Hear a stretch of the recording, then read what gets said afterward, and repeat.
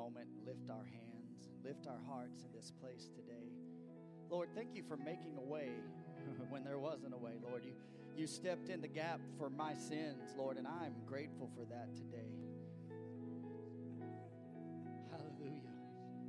Thank you, Jesus, for taking my place on the cross. That should have been my punishment. But, Lord, you did it for me, Lord, and you did it for each and every person. So, God, I thank you. Lord, I give you praise and I give you honor on this day of remembrance. We worship you today, Jesus. We honor you today, Jesus. God, you made a way when there was no way. God, you made a way, Lord, when the veil was torn, Lord. You gave us access to you freely, Lord. And so now, because of Jesus, we can come boldly before the throne of grace. And we can say, hey, Lord, we need you. Lord, we honor you. Lord, we need you in our lives. So we thank you, Jesus, for that. We worship you, Jesus. Come on, can you give Jesus a hand clap of praise in the house?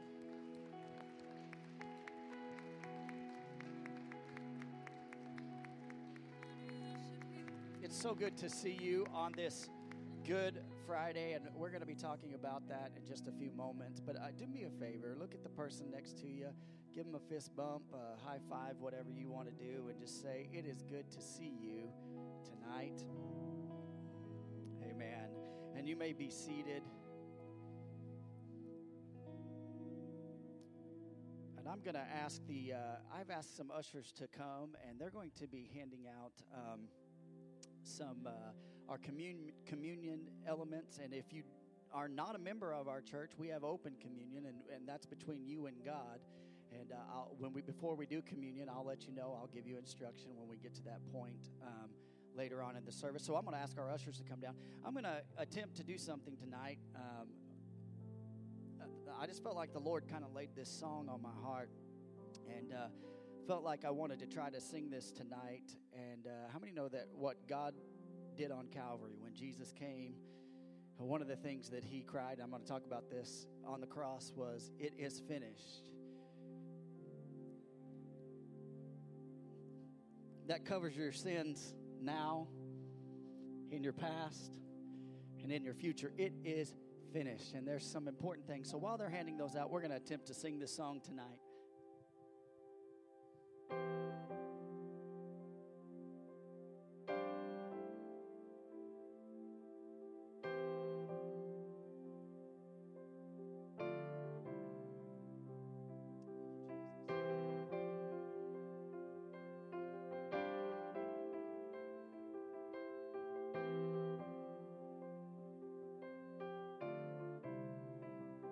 See our King upon the cross, clothes in rags, our righteousness. Hear him speaking over us, words of life, deliverance,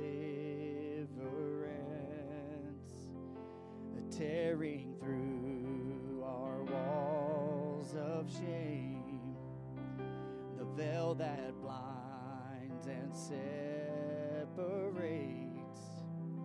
the final words that he would speak will resound eternally. It is finished once for all, death defeated on the cross, love has spoken, we're forgiven, it is finished, forever it is done. Come on, we thank you, Jesus.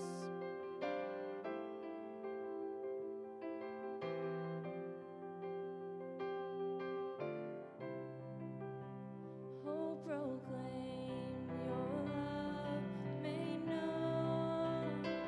Sin and death now overthrown. Our risen King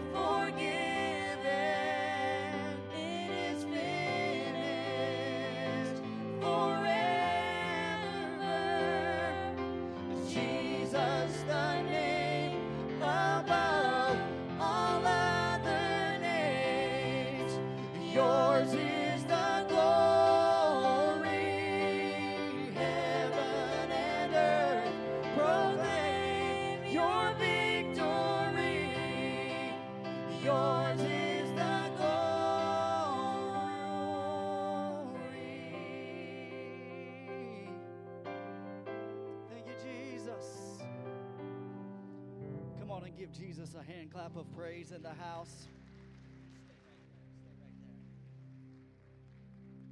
right there. Hallelujah. I'm so grateful for what Christ did. Are you grateful for what Christ did for you? Scripture tells us there would be no remission of sin. I'm sorry. I hope I never get to the place in my relationship with God that I get over the goodness of the cross. It rocks my world because I don't deserve His grace. There's a single person in here that deserves God's grace. But He first loved you, and He first loved me.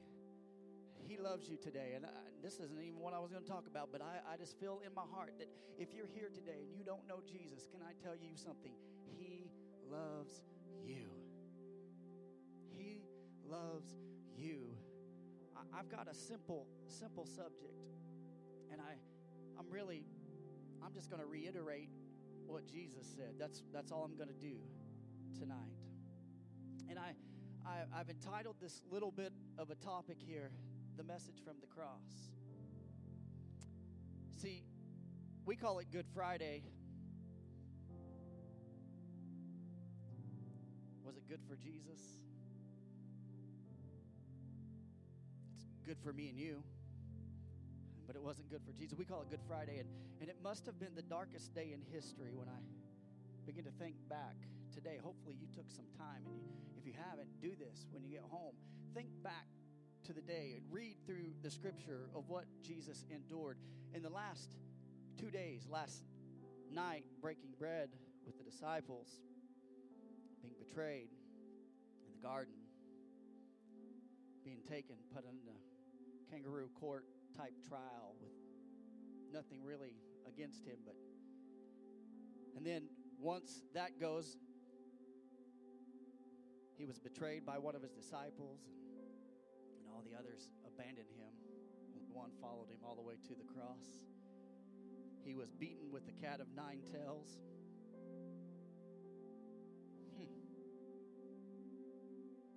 He was wounded for our transgressions, bruised for our iniquities. He had a crown of thorns placed on his head. And carrying his cross down the streets, while doing so, weak in body, being mocked, ridiculed by those who just a few days earlier were waving palm branches at him, are now ridiculing him. Lifted on the cross at Golgotha, took nails in his hands, nails in his feet. Scripture tells us that a spear pierced his side. Water began to flow. And I can tell you this, that our Savior, Jesus, bore all these things for your sins and for mine.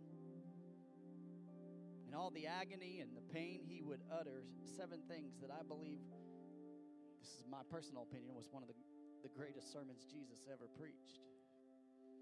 I'm going to be honest with you. Here's the first one. I'm going to ask Carrie to come up here, and I've asked some people to help me read these scriptures tonight.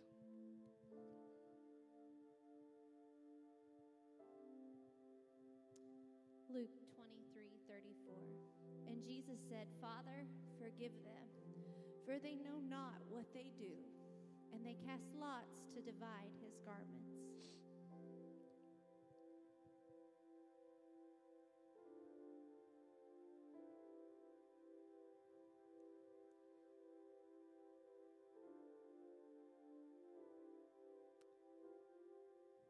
Jesus said many wonderful things, but perhaps this is one of the most wonderful things the light of the world ever said. It's wonderful for you and I because here Jesus on the cross is more concerned about the people that are tormenting him than he is about himself. And it blows my mind. And he's more concerned with the damage that they are doing to themselves than what they were doing to him that day. He said, Father, forgive them, for they know not what they do. More concerned for their salvation, for even those that were crucifying him, than his own pain and his own agony on the cross. His forgiveness was not based on their apology or on them changing.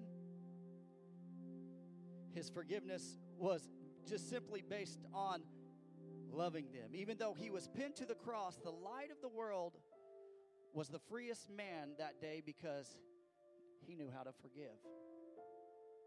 And there's a lesson here for each and every one of us as believers. We've got to forgive. See, it's been said to forgive is to set a prisoner free, and discover that that prisoner was me. When there's unforgiveness in our hearts towards others, towards God, towards whatever situation, Jesus is being a great example to us right here on the cross. He could have gotten mad. And it's a good thing that I wasn't on the cross, because I would have called down thunder and lightning right then and there. But it's a good thing Jesus was there. And he forgave us so that we could be forgiven of our own trespasses and forgive others as well. The light of the world, though pinned to the tree, defeated bitterness and darkness once and for all. So forgiveness is the first thing that Jesus did. I'm going to ask my second person, Matt, I believe. I don't know where you're at. There you are, buddy.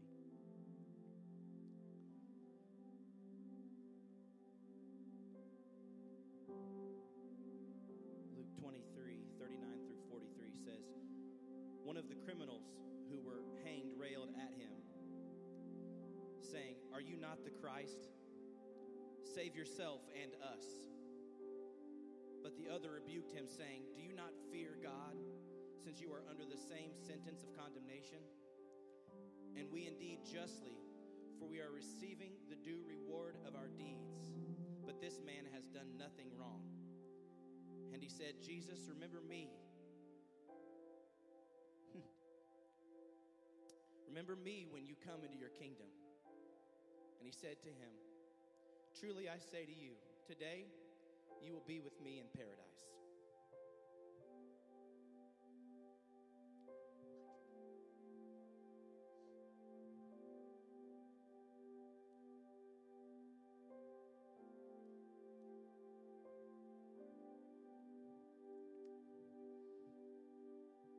I want you to stop and think about how simple the plan of salvation really, truly is. God's grand plan is so simple. Man complicates everything. We do. I can give you example after example. I could show you how God gave 10 commandments, and I could tell you how the Old Testament, they created 600 plus different rules that the Jewish people had to live by. And Jesus, being on the cross, hearing the criminal, would simply say, simply, "You acknowledge who I am, and you ask me to remember you, it's done. You're going to be with me in paradise." Simple. Simple.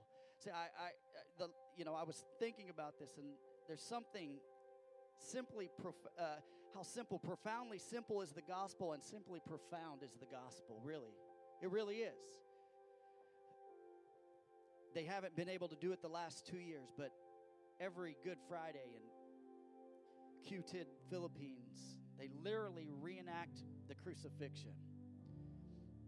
And they take people, and for 5 to 15 minutes, they actually hang them on a cross and nail their hands and nail their feet, and they actually do this. And honestly, when I look at that, I think, how sad. Because the truth of the matter, what Christ did completed that work. And it's not that hard. The gospel is simply acknowledging God and asking Him to remember you. It's not how many times you've been baptized that saves you. It's not how much scripture you can quote that saves you. It's not how many times you've taken communion that saves you. Can I tell you, the only thing that saves you is Jesus' blood and your belief in Jesus Christ. Plain and simple. And Jesus would say this to the thief. He would say, I will remember you. Man, I don't know about you, but if I'd have been that thief today, I would have felt some comfort on that cross. Isaiah 49:15 and 16 says, can a woman forget her nursing child? And I can tell you, having a wife that has been a mother to 3 kids, no way. Can a woman forget her nursing child, that she should have no compassion on the son of her womb? Even these may forget, yet I will not forget you. This is the Lord talking to us, talking to Israel. He's talking to you. Behold, I have engraved you on the palms of my hands. And I don't know about you, but when I think about that, what a joy to know that in the sunset of your life, or maybe you're on death's bed, it's not baptism that saves you. It's not communion that saves you. It's simply just believing on the Lord. I can recommend something to you. It's better to be saved now than to wait to the end of your life, because you may not be given that chance. But can I tell you this? Will we as a group of people, as a church, as believers, remember Jesus? And we're going to do that in a few moments when we go through our communion. And honestly, but it's a joy to know that when we remember Jesus, that he remembers us and that he has wrote your name on the palm of his hands. Amen. I love that. I'm going to ask my third person to come up here. Kinsey, I think. Yes.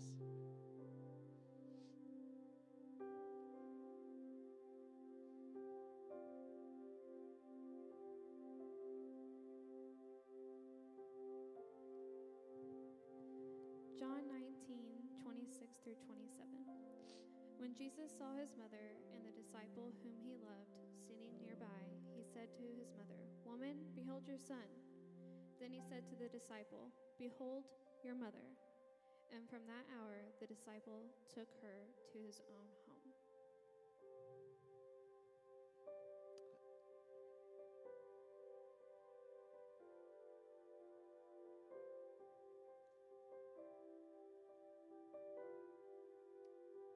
The third point is the family tree. The salvation of the world is hanging in the balance, and Jesus is concerned about his earthly mother. I think that's awesome. Your sins and my sins are weighing on him, and everyone's sins are weighing on him, and he has the compassion to look down on his earthly mother and say, I can't abandon you. He looks at John, the only one that followed him all the way to the cross. I like how John wrote this. He wrote this, and he said the disciple that whom Jesus loves. Of course, he writes that about himself, That's okay.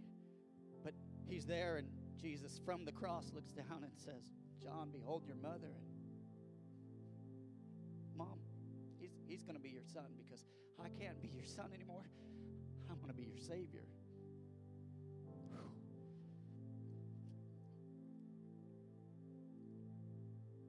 In an age where families are broken more and more frequently, we see broken families oftentimes more than we do see whole families. I was on a phone call today with a gentleman who was trying to help us get involved in the community. I loved every bit of it. He said, there's this program and this program, and we were talking about broken families in our county. And as I begin to think about that, and I begin to think that the truth of the matter is the Lord ordained family before he ordained the church. And the enemy knows that if he can attack the family, he can break down society. Let me tell you something. There's strength in the family. In an age where there's broken families, where divorce rates are higher than ever, where children are more rebellious and more broken than they've ever been, the answer to all these issues is not found in going to Hawaii for the 5th time with your family. Hey, if you can do that, go for it. But it's not the answer. And it's not going out and throwing the football. And it's definitely not playing Monopoly with your family one more time. But honestly, the answer to any issue that you have in your family is found at the foot of the cross. There's proof right here. There's proof right here. And can I tell you this? Family happens at the cross. Family happens at the cross. And at the cross, mother and son are bound together. Father and daughter are bound together. Husband and wife are bound together. Brothers and sisters are bound together. Can I tell you something? If you have an issue with one of your siblings, get it right. Get it right. It's not worth it. But at the cross, we're reminded that forgiveness happens at the cross. Can I tell you, if you have an issue with one of your families, go ask for forgiveness. Why? What if I'm not wrong? Go ask for forgiveness. Open that door. So family is found at the foot of the cross. Number 4.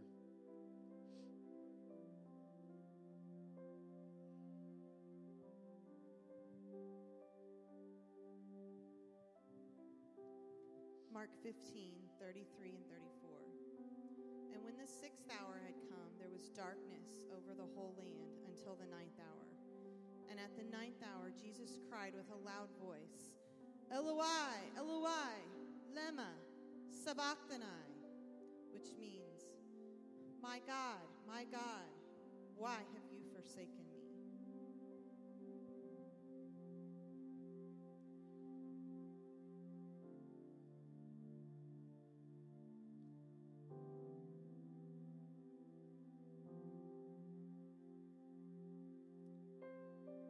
Something about this statement. Jesus, when he's praying to his Father, he always called him Father, but in this moment, he called him God. My God, why have you forsaken me? And Jesus made that cry, and he preached this point, referring to Scripture. And you need to understand something. During Jesus' time, they didn't have the Bible broken down like we have the Bible. We can open our Bibles and go to whatever scripture, the preacher's speaking. But at that point, it was mainly the priest had access to it. And so when the priest would get up and begin to speak the word of God, they had to pick up on key things. And they would have to figure out kind of where the priest was. Some of you are like, man, thank goodness we don't have to do that here. That would be really tough. If I just open my Bible and be like, figure out where I am, guys. But that's what they would do. But during Jesus' day, that's how they did it. And the priest would read the opening statement, and the students of the word would have to figure out where it was at. But Jesus here, he's quoting something out of Psalms 22. If you haven't read it, I need you to go back tonight. I'm going to give you some homework. Go read Psalm 22. It is a beautiful picture of the crucifixion. Psalm 22 says, my God, why have you forsaken me? Why are you so far from saving me from the words of my groaning? He's quoting the psalm there. And why is Jesus quoting this? And I begin to think about this. If you look at the language that he is reading this in, this is Aramaic. You say, well, what's the point in that? There's some significance to that, because Jesus quoting this in Aramaic, and then not only is it written in Aramaic in your Bible, but then it's translated for us to be able to understand. I think that's pretty awesome. But why is he doing that? Simply is this. In Jesus' day, Hebrew was considered the advanced or scholarly language. And when someone spoke in Hebrew, they were talking scholarly to someone. Men would talk to men in Hebrew. Men would not talk to women in Hebrew because they didn't have the education, wasn't equal then. And men wouldn't talk to children in Hebrew. So Aramaic was for the child. Aramaic was for the woman. But I love Jesus' use of Aramaic here, because you know what that tells me? That he loves the kids. And he's including the women. And he's including us. To understand what he's going through in that moment. And Jesus would speak this in Aramaic, not to just quote scripture, but to say that no matter if you are a man, if you are a woman, if you are a child, if you are educated, that you would know what he is saying. And every person would know Jesus, and that his Father was turning his back on him. The first time in history, as darkness surrounded the cross, and the language of women and children saying, "This is my fear. This is what I've been scared of." It hasn't been necessarily dying on the cross, but being full of everybody's sin and seeing the Father turn his back on me for the first time in history. Are you getting what I'm saying today? Fear of being separated from the Father. And oftentimes, this is me and this is you, but our fears are often where my next paycheck is coming from.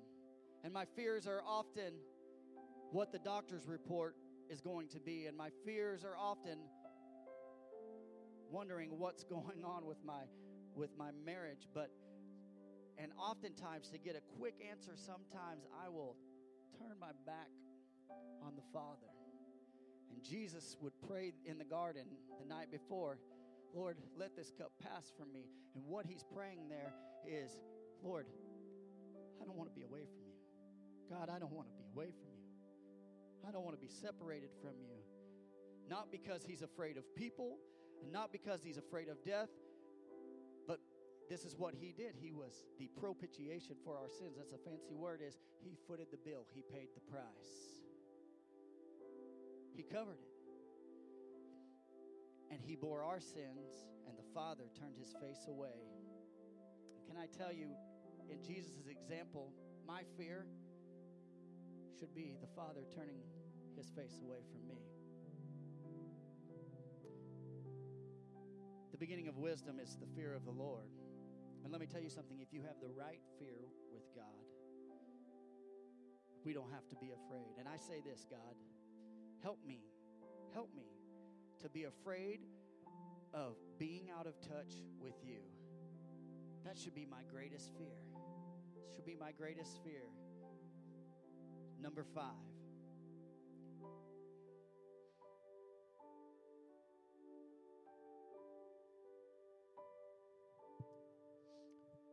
John 19:28.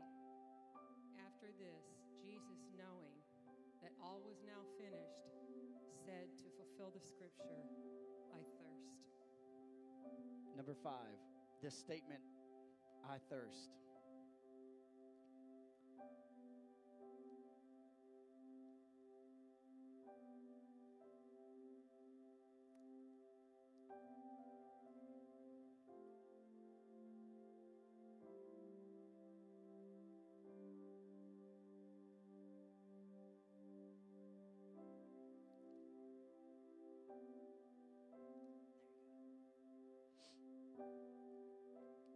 This statement, "I thirst," is amazing to me because it shows Jesus' humanity.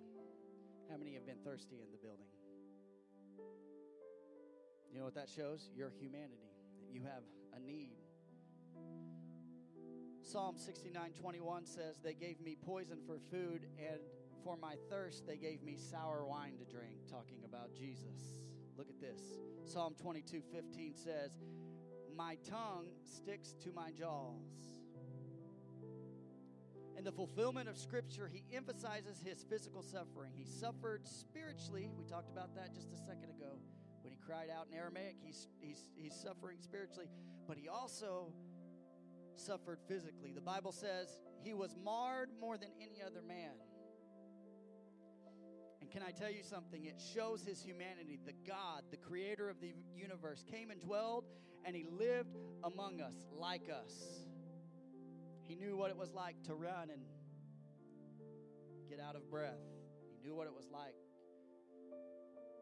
to be punched by your brother. And he knew what it was like to feel pain and sorrow. And he was thirsty at this moment on the cross. And he felt pain on the cross. And it's been said that the pleasure of love lasts for a moment, but pain of love lasts for a lifetime. I don't know if that's 100% true, but I could tell you this: the pain that Christ endured for us will last a lifetime. And it shows just not in word, but also in deed what he did for us. The pain that he felt was not just something he said, it's something he lived through. And it It's proven. See, when we are going through pain and when we are going through sickness, we have a great high priest, Jesus Christ, who has already dealt with pain here on earth as a human, and he knows what you're going through. And let me tell you something, when we pray to him, he can sympathize and empathize with you in the pain that you are in. His humanity, his suffering. Number 6.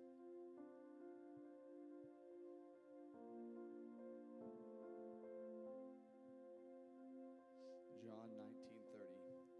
When Jesus had received the sour wine, he said, "It is finished." And he bowed his head and gave up his spirit. It is finished.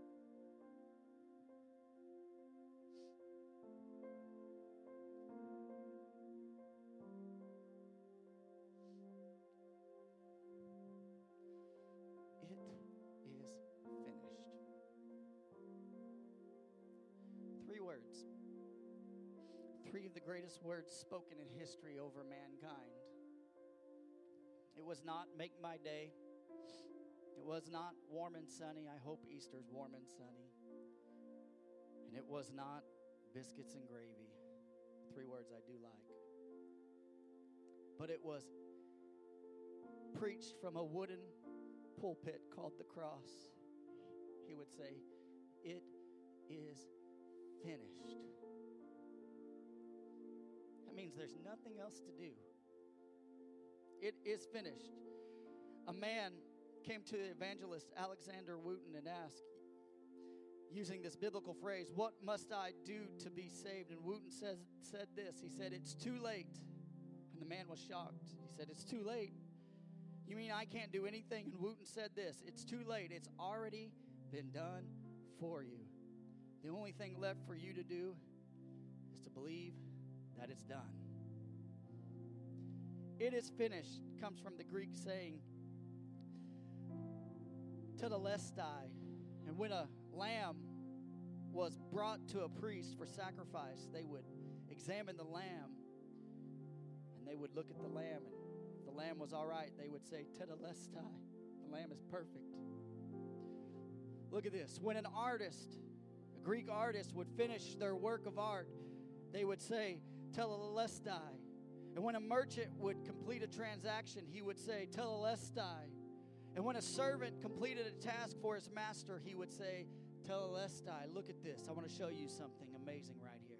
Jesus was the spotless, perfect lamb slain on the cross. It is finished. That's where we get that word tetelestai. It is finished. The artist of Jesus began to paint the picture of salvation for all of us to know. It is finished. The merchant Jesus that paid the price in full for your sins and mine on the cross. Tetelestai. It is finished. The servant of Jesus who gave all to complete the task of being the propitiation for my sins. It is done. It is finished. Not by what we should do, but what He already has done. Number 7.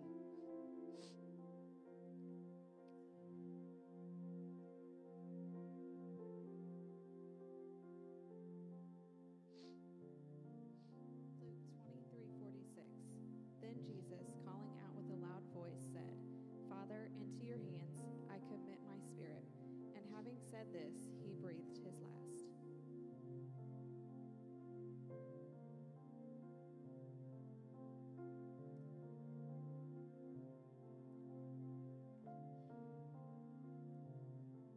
When we are on our deathbeds, when we are looking over our lives, make sure it's a life worth looking back over.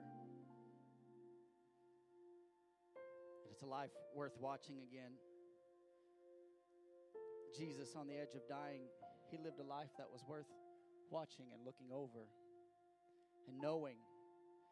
He's quoting here Psalms 31:5 says this. It says, "Into your hand I commit my spirit. You have redeemed me, O Lord, faithful God. This was a prayer that was prayed by Jewish mothers, and they would teach their children to pray before they went to sleep. Lord, into our hands we commend ourselves. God, we give ourselves to you. They would pray this every night. And here Jesus would quote this as his last words, as if to say, I'm confident in the Father. I'm in your hands, Father. You've got me. And can I ask you this today? Do you have confidence in the Lord that He has you in the palm of His hand? Do you have confidence today that God has you in the palm of His hand? If you were to leave this life today, would you know that you are going to heaven, you're going to make heaven your home, and you have a relationship with Jesus? Can I tell you, if you don't know that, you need to know Jesus. You need to be confident. And I think as believers, we need to be confident as we get older in life, to be confident knowing that the grave is just the beginning for us. I mean, to us as humans, we see it as the end, but honestly, in the big scale of things to eternity, it is just the beginning for us. As a believer in Jesus Christ, can I tell you this? This is the closest that I'll ever be to going to hell. And as a non-believer, this is the closest that someone will be to go to heaven. And your choice today to know Jesus is an important one. And I want to do this today. I want to give you a chance to know Jesus with all heads bowed and all eyes closed, feeling the prompting of the Holy Spirit at this moment. I want to give you a chance to know Jesus today. You heard me talk about Him dying on the cross, paying your debt in full, covering your sins. If you don't know Jesus under the sound of my voice, it's simple. God, I'm going to acknowledge who you are, and Lord, will you remember me? Lord, we ask. Lord, we believe. Lord, we confess with our mouth. It's that simple. So, Lord, I pray that your Holy Spirit would begin to pierce the hearts that are here tonight. Lord, if they don't know you as their personal Savior, God, I pray, Lord, that they would make that decision. If you don't know Jesus as your personal Savior, I want to give you an invitation right here, right now, on this Good Friday service. There's no better time and no better place. Would you just lift your hand, anybody in the building tonight? As we wait just a moment.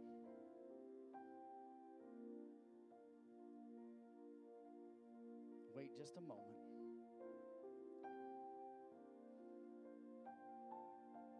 Thank you guys for being patient. Just wait just one more moment here.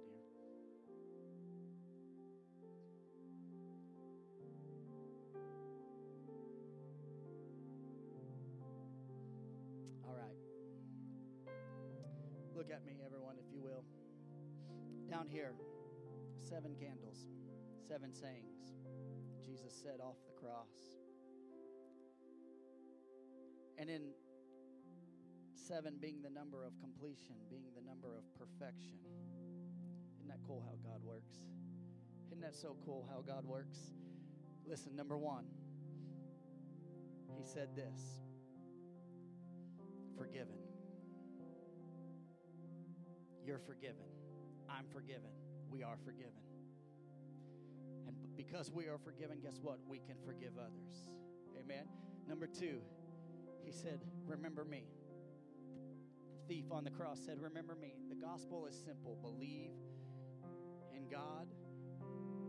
It's that simple. Lord, I believe in you. I acknowledge who you are. I know who you are. God, will you save me? Yes, I'll see you in paradise. Simple. Number 3, the family tree.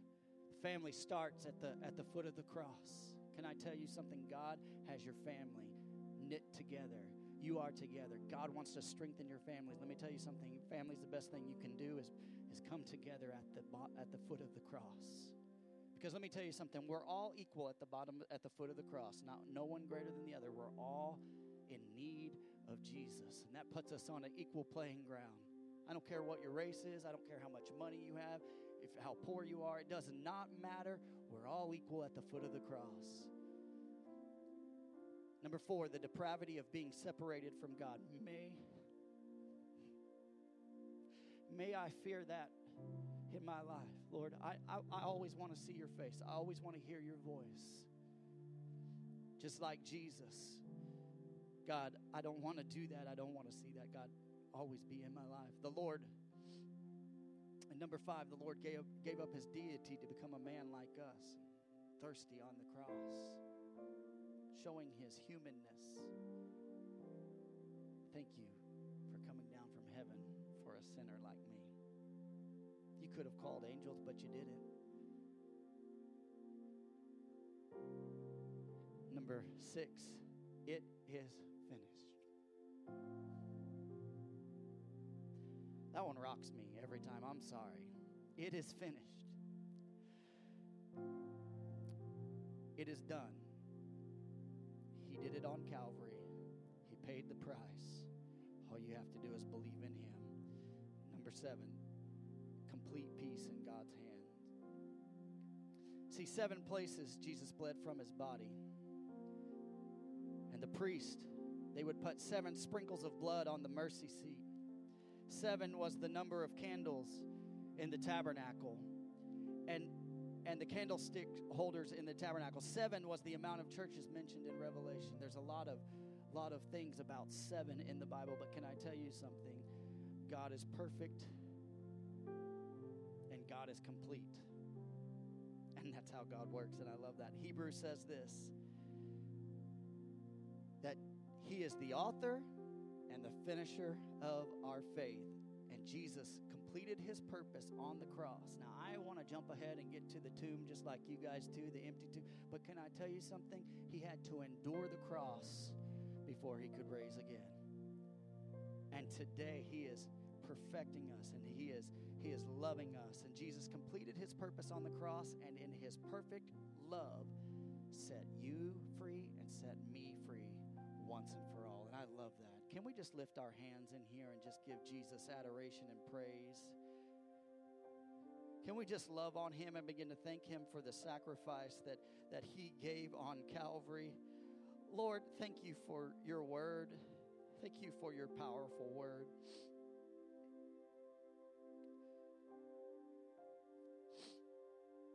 Thank you, Jesus. We're gonna move forward. If you have your communion elements there, and I'm going to ask the worship team to come back up with us here. And we take communion here. The scripture tells us to take it as often as we want, but to do it in remembrance of him. And the reason we do it is to remember the price that Jesus paid. On the night that he was betrayed, Jesus ate his last supper with his disciples, and knowing that he would accomplish through the sacrifice, he instituted communion. And his loving instruction is that we are to remember him as we partake of this communion. I might add this. I mentioned this earlier. Communion does not save you. Your belief in Jesus Christ saves you, okay? This is just to remember Jesus' sacrifice. Jesus wanted us to remember how his body was broken for our wholeness. If you know someone who's sick in body, his body was broken for your wholeness. And his blood was shed for the forgiveness of our sins. And whenever we partake in this remembrance, 1 Corinthians 11:26 says, we proclaim the Lord's death till he comes. Today, when we partake of the bread, we are declaring that Jesus' health and divine life flows in our mortal bodies. And when we partake of the cup, we are declaring that we are forgiven and have been made righteous.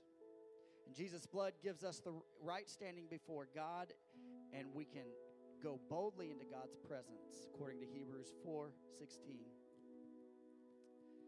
Before we partake, remember that communion is not a ritual to be observed, but it's a blessing to be received. We're not doing this because of a ritual. We're doing it to show remembrance of what Christ did for us, and it is a blessing for us. 1 Corinthians 11:28 says this, let a person examine himself then, and so eat of the bread and drink of the cup. Paul's warning here is he's telling them, hey, examine your heart. Make sure there's nothing in your life. And so at this moment, this is what I want to do. I want to just take a moment, just right where you're at, between you and God, no one else. You could bow your head if you want. You can close your eyes. But I want you to ask the Lord to search your heart. Say, God, is there something in my life that I need, that needs to be revealed? Is there something I'm holding on? Is there unforgiveness? Is there something inside of me that needs to be broken? Can you do that for just a few moments?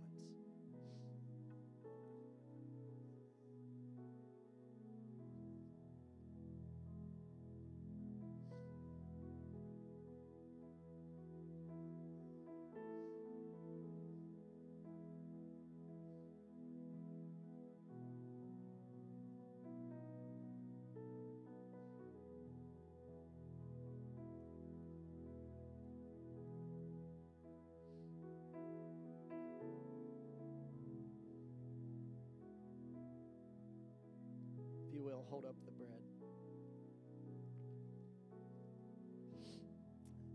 Let's pray. Lord, you were wounded for my transgressions, bruised for my iniquities. God, I'm thankful for your broken body. God, just like this bread is made, Lord, it goes through a beating process to get to the place that it is. Lord, you went through a beating and a kneading process to get to where you needed to be. But, Lord, it was for my sake. God, I thank you for that, Lord.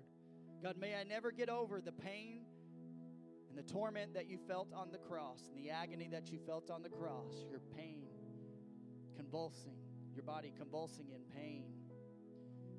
But in love, Lord, you cared more about those around you, and you looked ahead at the corridors of time and saw us today sitting in a church knowing that we would need a Savior, Lord, and you took it for us. So, Lord, we thank you, Lord, for your body. And we ask, Lord, that you would bless this. God, as we remember, Lord, what you took on the cross that day. You can go ahead and take the bread.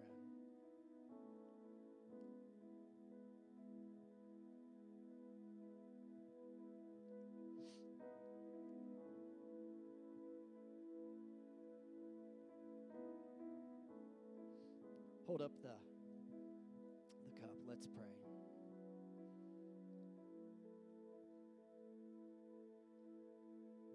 God, I'm thankful for the blood that you shed on Calvary. Lord, the blood that still flows today, that covers my sins, covers my disgraces, covers my weaknesses.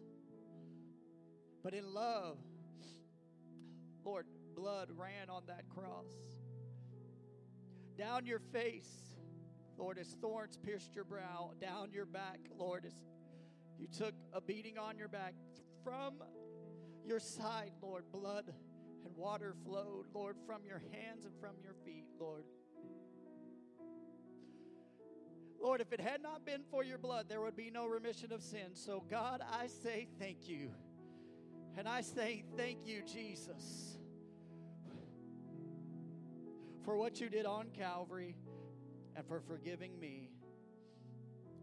Will you take the cup?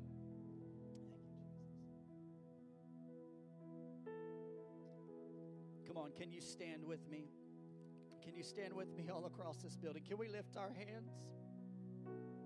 We give you adoration, Lord, for completing the work on the cross. We love you, Jesus. Lord, we honor you, Jesus. Come on, let's sing this song. I think you know it. Come on, sing it out.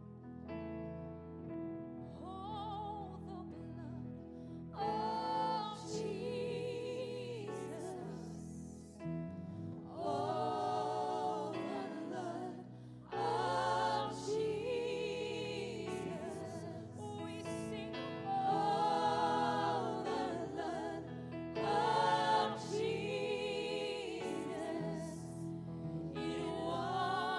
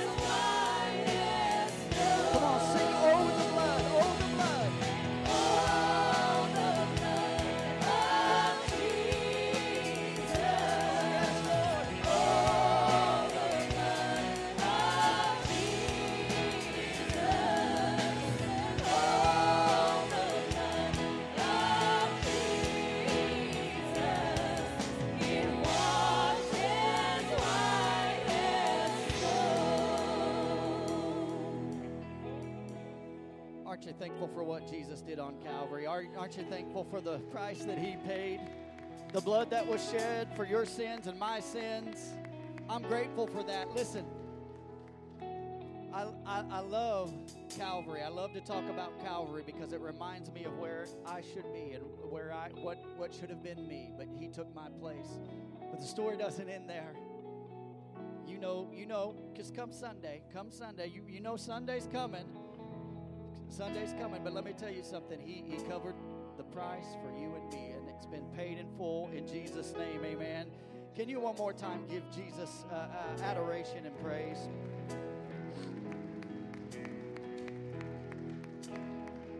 I want to remind you, Sunday morning, 8:30 and 10:30. Do me a favor, if you're a home folk and you're here all the time, do me a favor. We need to try to space out as best as we can. Why are we doing that? To make room for people is what we're doing. Now, I can tell you this. We're probably going to have more visitors at the 10:30 service than the 8:30 service. Is that a better service? No, it's the same service. You're going to hear the same message, the same songs, everything. But we want you to be there. And if you will do us a favor, hey, if you could come to the early service and help us just space out and do that, that would be great. Help your pastor out. Listen, we want to make sure that we make room for as many people as we can, and we're going to do that to the best of our ability. Amen. All right, you guys with me? All right. God bless you guys. I pray that you guys have a great rest of your evening. And I want you to do something. Look at Psalms 22 tonight. I dare you. I triple dog dare you to grab it and read about what Jesus endured. Read Psalms 22 and see how it compares to Jesus. All right, they're going to sing this, and you guys can be dismissed. Shake someone's hand.